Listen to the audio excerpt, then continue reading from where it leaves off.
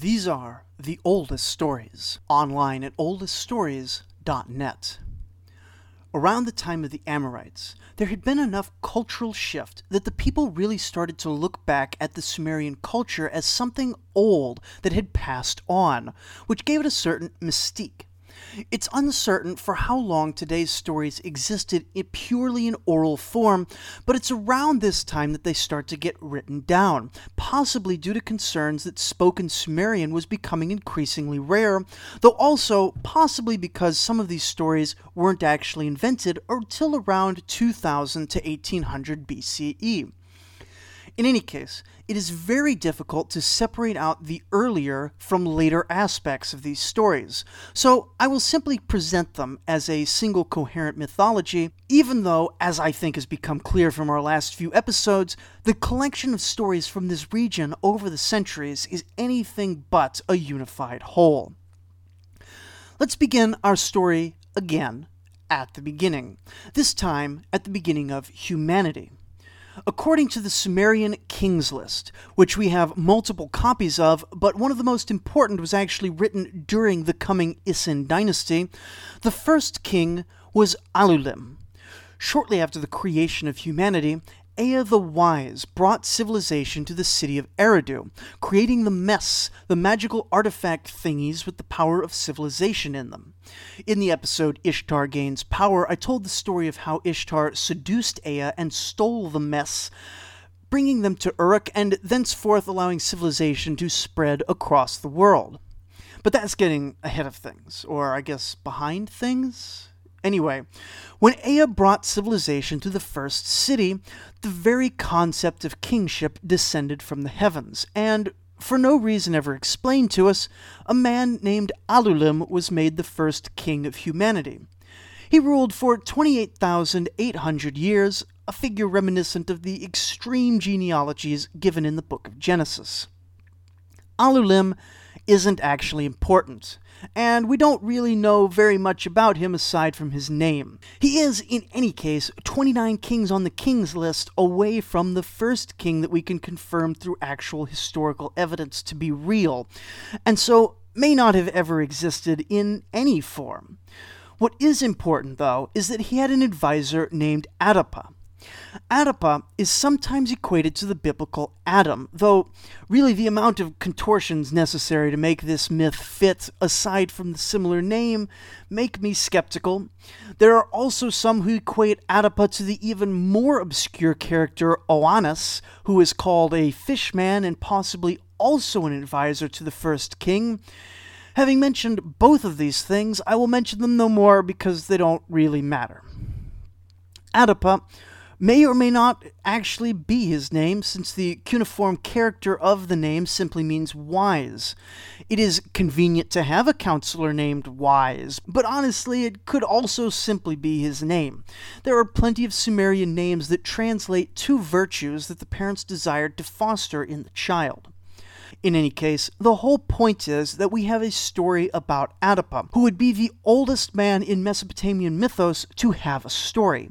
So, with this being the Oldest Stories podcast, let's take a look at the tale of Adapa and the South Wind. This story, like so many of our stories, is damaged at the start and end, but begins with some praise of the god Ea. Ea is praised for his wisdom, and the story tells us that in the early days of the world he handed out that wisdom freely to the first generation of men in his city of Eridu. Most of all, he gave it to the first king of Eridu, Alulim, who went around town every day and helped the priests pray, he helped the bakers bake, he helped carry water, and he helped the fishermen fish. A real man of the people, this Alulim. But again, he isn't important. What's important is the king's advisor, Adapa, who, once he got the king out of bed each day, would get on a boat and take it out to sea to go fishing. Well, on this particular day, the South Wind, who is here imagined to be a bird creature, comes over to harass him. We're not sure why, probably just for fun. In the process, Adapa's boat gets blown over and sinks, and the sage grows so mad that he shouts at the bird. He says, "No matter how you fight me, I will break your wing for this." and the force of his angry words is so great that it shatters the bird's wing and he can't fly for 7 days. Well, after 7 days, An, father of the gods, and still considered most supreme in these early days of myth, realizes that the south wind hasn't been showing up for work in a week. He asks his minister, Elabrat, why this is, and the minister explains that Adapa broke its wing. An called out for Adapa to be brought before him to account for this, but as his minister was out to fetch Adapa, Ea found out and rushed over to give him some advice. "Look," said Ea, god of wisdom, "you can get through this. Just listen to my advice here. When you go up to heaven, mess up your hair first and only wear the dirtiest rags you have. Go like you're in mourning. Then, when you get to the gate of An's temple, you're going to be met by his 2 gate guards. They're going to ask you why you are in mourning. It's only natural to ask that when they see your poor state. You'll then tell them that you're in mourning for the 2 gods lost from your country, and they'll ask which gods you mean. You'll then look each of them in the eye and say, 'You two.'" This doesn't sound very funny, but I promise they will find it hilarious, and having been put in a good mood, they'll introduce you favorably to An, which will put him in a good mood as well. This is called working the ref, and it's honestly the best I can do for you at this point. "But then," Ea continued, "even I can't see for sure what decision An will render. If he's in a bad mood, he'll offer you the bread of death and the water of death. It would be a poor decision to eat this. It has death right there in the name. And honestly, just to be safe, don't eat anything at all in heaven, no matter how hungry you get. You never know what's going to happen up there. But if he has a positive judgment, he may simply ask you to perform a supplication ritual. He'll give you clothes and oils, so wear these and do what you're told. This is the best advice I know how to give you, so don't forget it." A bit later, Adapa receives the formal summons to appear before An, and he isn't surprised, having been forewarned, but he is definitely nervous. Still, he wears his disheveled mourning clothes, and once he gets to the gate, he sees the 2 gate guards, and makes the joke that Ea had prepared for him. As predicted, the guards find it uproariously funny, and are still laughing when they make the formal introduction in An's hall. An, though, is displeased, demanding to know why Adapa broke the bird's wing. Adapa straightens himself, and with the natural dignity of an ancient sage, he answers directly and honestly. "I was in a boat on a fishing trip when your bird knocked over my boat and left me stranded in the ocean. I was so enraged at this turn of events that I shouted a curse at it." Adapa stood up for himself, presenting his case without apology even to the highest of gods. At this point, the 2 gate guards whispered that they liked him to An, and An himself was inclined to approve of his countenance. And so An relaxed into his throne and began to complain. It was Ea who really caused all this fuss. If he'd never taught you about boats, this would never have happened, and you wouldn't have to toil as a fisherman. Really, the whole make-a-slave race of humans thing was his idea, and I was more or less on the fence about it. But don't think I haven't seen all the stress we put on our humans. I totally understand how you could get upset in this situation. You have impressed me with your wisdom. Let me do something for you. Let me have the servants bring out the bread of life and the water of life." An claps his hands, and the servants bring out the yummiest looking bread that ever sat upon a plate, and water so clean and pure that it energized Adapa's soul just to be near the cup. The wise man's eyes squinted as his brow furrowed. Did he say bread of life? Wasn't Ea's warning about the bread of death? But how would a mere mortal be able to tell the two apart? It isn't like An is eating any, and often very tempting things turn out to be very dangerous. As the wise man pondered, The two gate guards laughed at him and asked why he isn't eating. Doesn't he want to be immortal, they asked. But Oedipa replied that he simply couldn't.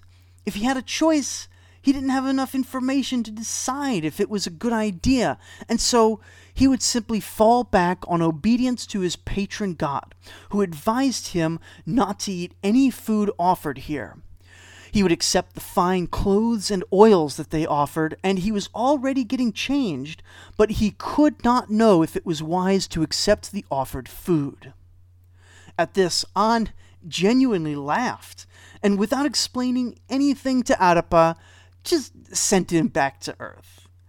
An then called out, "Ea, get out here," because he knew that Ea was always eavesdropping whenever anything interesting was going on, and sure enough, out from around the corner came Ea. "What ill has Oedipa brought on mankind?" the Father of Gods asked the God of Wisdom. "Thanks to your poor advice, humanity has missed out on its chance to be immortal, and will suffer disease and death. But because I liked Oedipa, I will ease humanity's suffering by assigning the goddess Nintenuga to the domain of medicine and healing." Very sadly, the tablet containing the story breaks off there, with no clear idea of how Ea responds. There's actually a fair bit of debate whether Ea is meant here as having tricked Oedipa out of immortality, perhaps to preserve the inferior status of his servant creations, or if Ea really meant to offer good advice but just messed up here.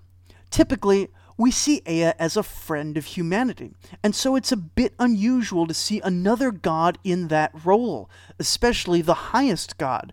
So really, it could go either way. Another possibility is that Ea gave solid advice, but the very wise Oedipa simply overthought it, and should not have generalized the prohibition against the bread of death into a prohibition against all food, and it's a warning against overthinking things too much, rather like how I'm overthinking this story right now.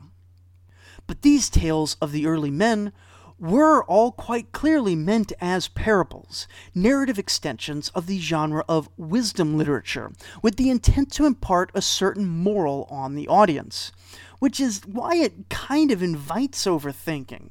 For example, scholars in the modern era love to compare this to the biblical story of Adam, which I did promise not to mention, but here we go, because the early Jewish patriarchs would almost certainly have been familiar with this story, given its wide spread, and for them to have a story of a first man with an almost identical name, but with a completely reversed moral in their own culture is fascinating. The parallels are too tempting to ignore, but like the dignified sage, we will ignore them. Oedipa would then go on to become a character synonymous with wisdom, much as how we nowadays will call someone very smart Einstein, and there are inscriptions of people claiming to be or desiring to be as wise as Oedipa. There are also, in a wholly separate genre, a very fragmentary single inscription that appears to tell the very anachronistic tale of Oedipa and King Enmerkar, who you may remember from all the way back at the beginning of the podcast. It is very hard to read, but in it they appear to have an Indiana Jones-style adventure in which they break into an ancient tomb. The events in this tomb are completely obscure, but at the end they flee the tomb and seal it back up for the rest of time. This is almost certainly a much later independent story, just using well-known characters, but it is a fun little note, and also interesting to see that already by the Babylonian period, the chronology of the early dynastic period is so hazy as to put these two figures together, who would themselves have been separated by at least 1,000 years, if indeed we take Oedipa to be based on any sort of historical figure at the start of the city of Eridu. Moving a bit later in history, though still before the Great Flood, the seventh king of Sumer was Enmeduranki, also sometimes Enmedurana, with a few other spelling variations as befits a man with so long a name. He ruled from the city of Sippar and is made even more obscure to modern scholarship because of the fact that pretty much everyone I was able to find online who talks about him is an Ancient Aliens person or a Bible nut, using him as proof that aliens built the pyramids, or that the apocryphal book of Enoch is the true prophecy of God, or something like that. He was clearly a well-known figure within Bronze Age culture because he's frequently cited as the one who brought the secrets of divination and much of the arts of the priesthood down to earth, and also regarded as the divine ancestor of perhaps the whole priestly caste, or perhaps all priests of Shamash, god of the sun and protector of the city of Sippar. Like I said, it's just hard to tell with a lot of this stuff. Anyway, just keep in mind that more of his story is corrupted by both the loss of records and also by misinterpretation, so I'm going to tell it as best I can, but this one is even more uncertain than most of the tales I tell on this show. It begins with the conditions of the world gradually corrupting over the generations. We seriously know basically nothing about any of the kings between the first Alulim and the seventh Enmeduranki, except for names and made-up durations of reign. And in the Sumerian imagination, things were getting generally worse, until finally the sixth king was apparently openly advocating for crime to be committed in his kingdom, whatever that means. Good departed the land, and evil was the regular course of things, and the gods in heaven grew furious, abandoning the earth. And for a while, men lived like animals without gods to command them. Evil demons ruled the land unchecked, and some even penetrated into the hearts of the now abandoned temples and pretended to be gods. And worst of all, in the natural realm, it seems the Elamites invaded and brought destruction to Sumer. Anyway, the gods grew ever more upset, but it seems that here it was Shamash who was the voice of reason. He said to the other gods that things weren't going to get any better on Earth by abandoning the humans to their vicious downward spiral. And so, with the permission of the Divine Council, he took up one man who was particularly clever. This man is Enmeduranki, and the translations aren't clear as to whether he is a priest of Shamash in Sippar or the king of Sippar. Fortunately, we are able to bridge this gap because we have a bit more background knowledge than these conspiracy nuts. We know that in the very earliest days of Sumer, the position of Lugal, what's usually thought of as a king who rules through military might like Gilgamesh or Sargon of Akkad, either didn't exist yet or was very rare. Much more common was for a city to be ruled by an Ensi, which is usually translated as priest king. Quite possibly, this came about because the chief institution of the early cities was the temples, and there are some who theorize that in Mesopotamia, the whole reason for the transition from nomadic to settled life in the first place was because of a religious need to create temple structures in fixed locations, and the cities would then come to rise up around these temples after they were built. For sure, we can see the examples of temples existing without cities on the other end of history, such as the Temple of Ea in Eridu after that city is abandoned. In any case, the priest king Enmeduranki is selected to go visit Shamash, and the storm god Adad is also present as a teacher's aide. These two gods sit him on a golden throne, and take the remarkable step of honoring him, though what virtues or accomplishments he's being honored for is a bit unclear. They then teach him things. Specifically, he learns how to observe the flow of oil on top of water, which brings insights into the desires of the three highest gods, An, Enlil, and Ea. He was then given a tablet of the gods, the contents of which is never specified but greatly speculated on by the more fringe elements of the internet, though likely it contained details of priestly practice. He was then taught about the liver, specifically about the magical discipline of haruspicy, in which animals are cut open and the patterns on their internal organs reflected the condition of heaven and the underworld. Finally, he's handed a cedar rod, the badge of the priestly office, and probably also the container of more unspecified magical powers. After this, Enma returns to Earth and gathers up the wise men of the various other cities. He then repeats the ritual with them in secret, first honoring and enthroning them, then teaching the secrets of oil reading and entrail reading, then having them copy the Tablet of the Gods, and finally, as a graduation, presenting the cedar rod.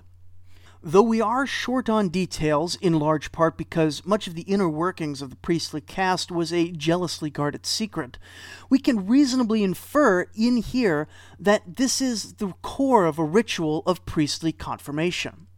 It isn't too difficult to see from some of the word choices where the ancient aliens people are latching on, and if you're into numerology, you can get to the Book of Enoch by following the number 7, but neither of these tangents are as interesting as the realization that this is a description of actual cultic practice, seen through the eyes of people who lived this faith.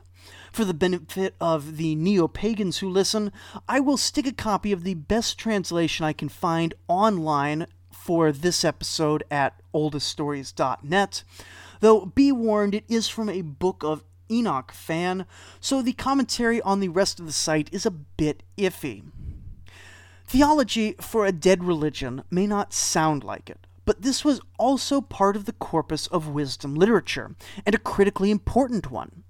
Where did the rituals of the priests come from? Were they just made up? No, clearly they were bestowed upon the world by the gods, and have existed since the antediluvian era. Also, note that these rituals are the gods' cure for evil overtaking the world, and presumably are at least a partial cure, since the world presumably gets better. But you could ask, don't the gods give up and flood the world just 2 kings after this one? Doesn't that show that the priestly rituals aren't enough to extinguish evil from the world? This gets us to another question that I don't really have an answer for. You see, in this show we have now twice seen the gods attempt total genocide, with the root cause being the earth growing too noisy. This is the reason that Apsu and Tiamat try and kill their children in the Enuma Elish, and this is the reason given in the flood myth for destroying humanity. It can seem a bit strange to try and kill everyone just because they're making too much noise while you're trying to sleep, but then again, there are a lot of stranger things in myth that we just accept and move through. And also, having lived next door to someone prone to loud late-night parties, I can also definitely accept that it could well drive even a god to genocide. But noisy parties may be a cultural shorthand for criminality and hooliganism. Recall back to the instructions of Shurupak, covered in the episode entitled Instructions Manual. In his very first bits of advice, only some of which I covered in the show, we saw that you are not to place your house too close to a heavily trafficked street. And from there he gives the advice not to go too near groups of youths congregating in the street, and to avoid a fight when you see it breaking out in the street. Perhaps we could see in this that being excessively noisy is associated with criminal behavior in Mesopotamian culture. And indeed, the image of young men sitting idle in the street with loud music playing hardly has favorable connotations in our own culture. I mean, can you visualize it? Do you see a dirty alley, graffiti, tattoos? It may just be that noise is noise and undesirable all on its own, but it may also be that we are looking at an idiomatic expression for antisocial behaviors in general. How we interpret it would seem to have a bearing on how well these religious rituals worked for their stated purpose of maintaining social order. But I should add here at the end that these speculations never seem to have troubled the Mesopotamians, who maintained their belief in ritual and divination until the end of their civilization. But putting that tangent to the side, there is one more myth I want to look at today, one that in its early forms can actually be traced back to the Akkadian Empire, but is going in this episode because this is kind of where it fits. After Enma-Duranki, his son Ubaru Tutu is king, and after that comes Utnapishtim and the Great Flood. The earth is mostly wiped clean, and we get 12 kings about whom nothing is known but a name and implausibly long reign. Figures given here are 300 to 1200 years each, which is better than the tens of thousands of years attributed to the pre-flood rulers, but it's still a bit unrealistic. But then we get to Etana, king of Kish. For those who think he was a real king, he is dated to very roughly around the mid-3000s BCE, mostly by working backwards from Enmebar Gaisi, the first king on the list we are certain was a real person, and then going 9 generations back to Etana. But this is a very speculative exercise. Real or not, King Etana's story begins with the foundation of the city of Kish. In this tale, the gods themselves laid down the first bricks and were hunting for a king to put on the city's throne. They pick Etana for his diligence and skill as a shepherd. We then have a massive gap in the story, and it almost feels like we've jumped onto another story, but bear with me. So, in the city of Kish, there was a shrine to Adad, and next to that shrine was a fine poplar tree. In the root of that tree lived a snake, and in the branches lived an eagle. And because they were neighbors, one day the eagle offered an oath of friendship to the snake.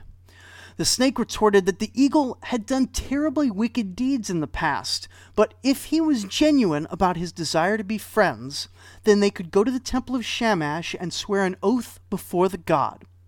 Shamash being the god of contracts and oaths, this was a fairly common practice, though usually for people, not talking animals. The terms of their oath are interesting in that they can be taken as a template for the standard sort of oath that Mesopotamians would swear among each other. Whoever transgresses the limits of Shamash, may Shamash deliver him as an offender into the hands of the smiter. Whoever transgresses the limits of Shamash, may the mountain passes be far away from him. May the oncoming weapon make straight for him. May the trap and curse of Shamash overthrow him and hunt him down. A bit dramatic, but not all that different from the modern formulation of cross my heart and hope to die, stick a needle in my eye. We just don't think about the implications of that when we say it anymore because of the decline in oath-speaking in modern society, which is a book-length can of worms that I will keep firmly closed for this episode. In any case, with the oath spoken, the eagle and snake formed an unbeatable tag team. The eagle would make the kill, then offer it to the snake, who would in turn offer it to his snake children. Then the snake would make a kill and offer it to the eagle and his children. And in this way, they could feed each other's children more and with less effort, and the eagle's children grew big and strong. But then, greed stirred in the eagle's heart, and he began to plot evil. Uh-oh. With the plan fully formed, he explained it to his children. He said, "We're going to go eat those snake babies that live at the bottom of the tree. This will anger the snake, but I don't really care because we live in the sky and never need to touch the ground except when hunting land animals." The youngest eagle baby was the smartest and urged his father not to do it since it would violate an oath made before the god Shamash himself. But Father Eagle ignored his son's warning and swooped down to eat the baby snakes he had helped to fatten. That evening, when the snake father arrived at the root of the tree, he searched everywhere for his children, but all he could find were the claw marks of the eagle and blood. It didn't take Sherlock Snake to figure out what had happened, and the snake went in tears to the shrine of Shamash where he had made his oath. This eagle, he cried out, in whom he had trusted, had betrayed him in the most vicious way possible. "O Shamash, look at the evil that has been done to me. Do not let this eagle escape your wrath." When Shamash heard the snake's cry, he descended to the shrine and comforted the grieving father. He whispered in the snake's ear that he would have his revenge. Shamash had killed a wild bull and cut open its belly on a nearby mountain, and the snake was to follow the god's instructions and set a trap. Meanwhile, Eagle was flying around and spotted a freshly killed wild bull. The eagle began to fly towards it, but then he hesitated to land, fearing that the snake might be nearby. So he allowed some other birds to land first, and seeing this, he decided it must be safe. The wise young baby eagle urged his father not to go down, since it was likely to be a trap, but the father was convinced that it was safe and landed on the carcass.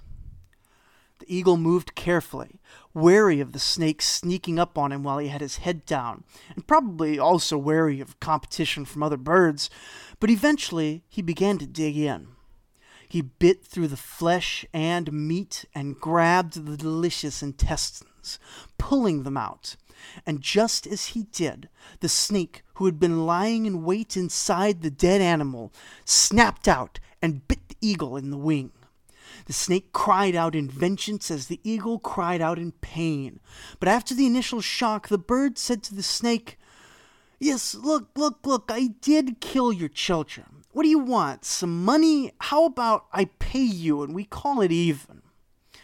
This reasonable, even-handed offer was, however, unacceptable to the snake, and he screamed, "You killed my children!" as he ripped the pinion feathers from the eagle and threw him into a pit to die of hunger and thirst. The eagle, finding itself dying in a pit, wished that it wasn't dying in a pit. So every day he prayed to Shamash, promising to praise his name every day for the rest of time, if only Shamash would rescue him from this pit. Shamash finally came down, and he said, "Are you kidding me? You are the worst sort of traitor and oath-breaker. I would never help you." But then he thought about it a bit, and he said, "You know what? Actually, you may be getting a break. Hold on there, don't move." And the eagle said he can't move because he's stuck in a pit, but the god was already gone. At the same time, in the city of Kish, King Etana had a problem. He wanted a child, but was apparently infertile, and so in the missing part of the story appears to have searched high and low for a solution. The only solution he found was to take the so-called plant of birth, which grew only in the high heavens. And so he had been praying devoutly for years to the gods to get him this plant of birth. Finally, on this day, Shamash comes down and gives him the instructions to march over to a certain hole, where an eagle who is in his debt lays. If King Etana rescues the bird, he will fly you up to heaven and get you your plant. Well, overjoyed, Etana rescues the traitor eagle, who is very grateful for Shamash providing him the opportunity despite his horrific betrayal, and for 8 months the king nurses the bird back to health, at which point it is as strong as a lion and able to fly again. So it says, "I will search all the mountains for you and fetch you this plant of birth that you desire so much. And I promise not to eat any children you have later." But of course, this plant isn't in the mountains. It's up in the heavens, says the king. And so the bird says, "Well, I could fly you up there too, no problem." So the king grabs on to the underside of the eagle and holds on tight while the eagle flies them both all the way up to heaven. At first, Etana is thrilled to be flying, and as he goes up and up, all the land features get smaller and smaller. This is great fun until he realizes that when he gets up to 3 whole miles, the world below him is so small that he can't actually see anything. Not just the features, but the land itself vanishes, and the oceans can't be seen either. Clearly, this disproves the ancient aliens theory, since anyone capable of space travel would know that this is not the case at only 3 miles high. But Etana, who is definitely not a spaceman, despite what the internet crazies want you to think, panics at the 3rd mile and starts to scream that he wants to get off. The bird, used to flying, tells him not to worry, but this fails to reassure the king, who lets go mid-air and begins to fall. Fortunately, the eagle is able to swoop down and catch him, but they abandoned the attempt for the time being and return to Kish. The rest of the tale is incredibly fragmented, but the short of it is that while in Kish, Etana receives a number of prophetic dreams. Possibly also his wife receives some dreams, all of them urging him to make a return journey. So once he gets his courage together, he mounts back on the eagle and this time straps himself in securely, and the two of them fly up to heaven, receive the plant of birth, return home to Kish, and in due course Etana is able to have the son and heir that he so desired. That son would go on to become king after him, but he has no stories, and so he doesn't matter. This episode is running a little bit long, but I did get in all three stories of all three early kings, which finishes up the literature which traces itself to the Isin Larsa period. Next time, we're going to return to the actual historical narrative again and see the world and politics that spawned the writing of all these stories.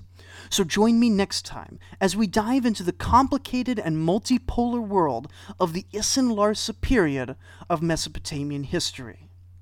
Thank you for listening.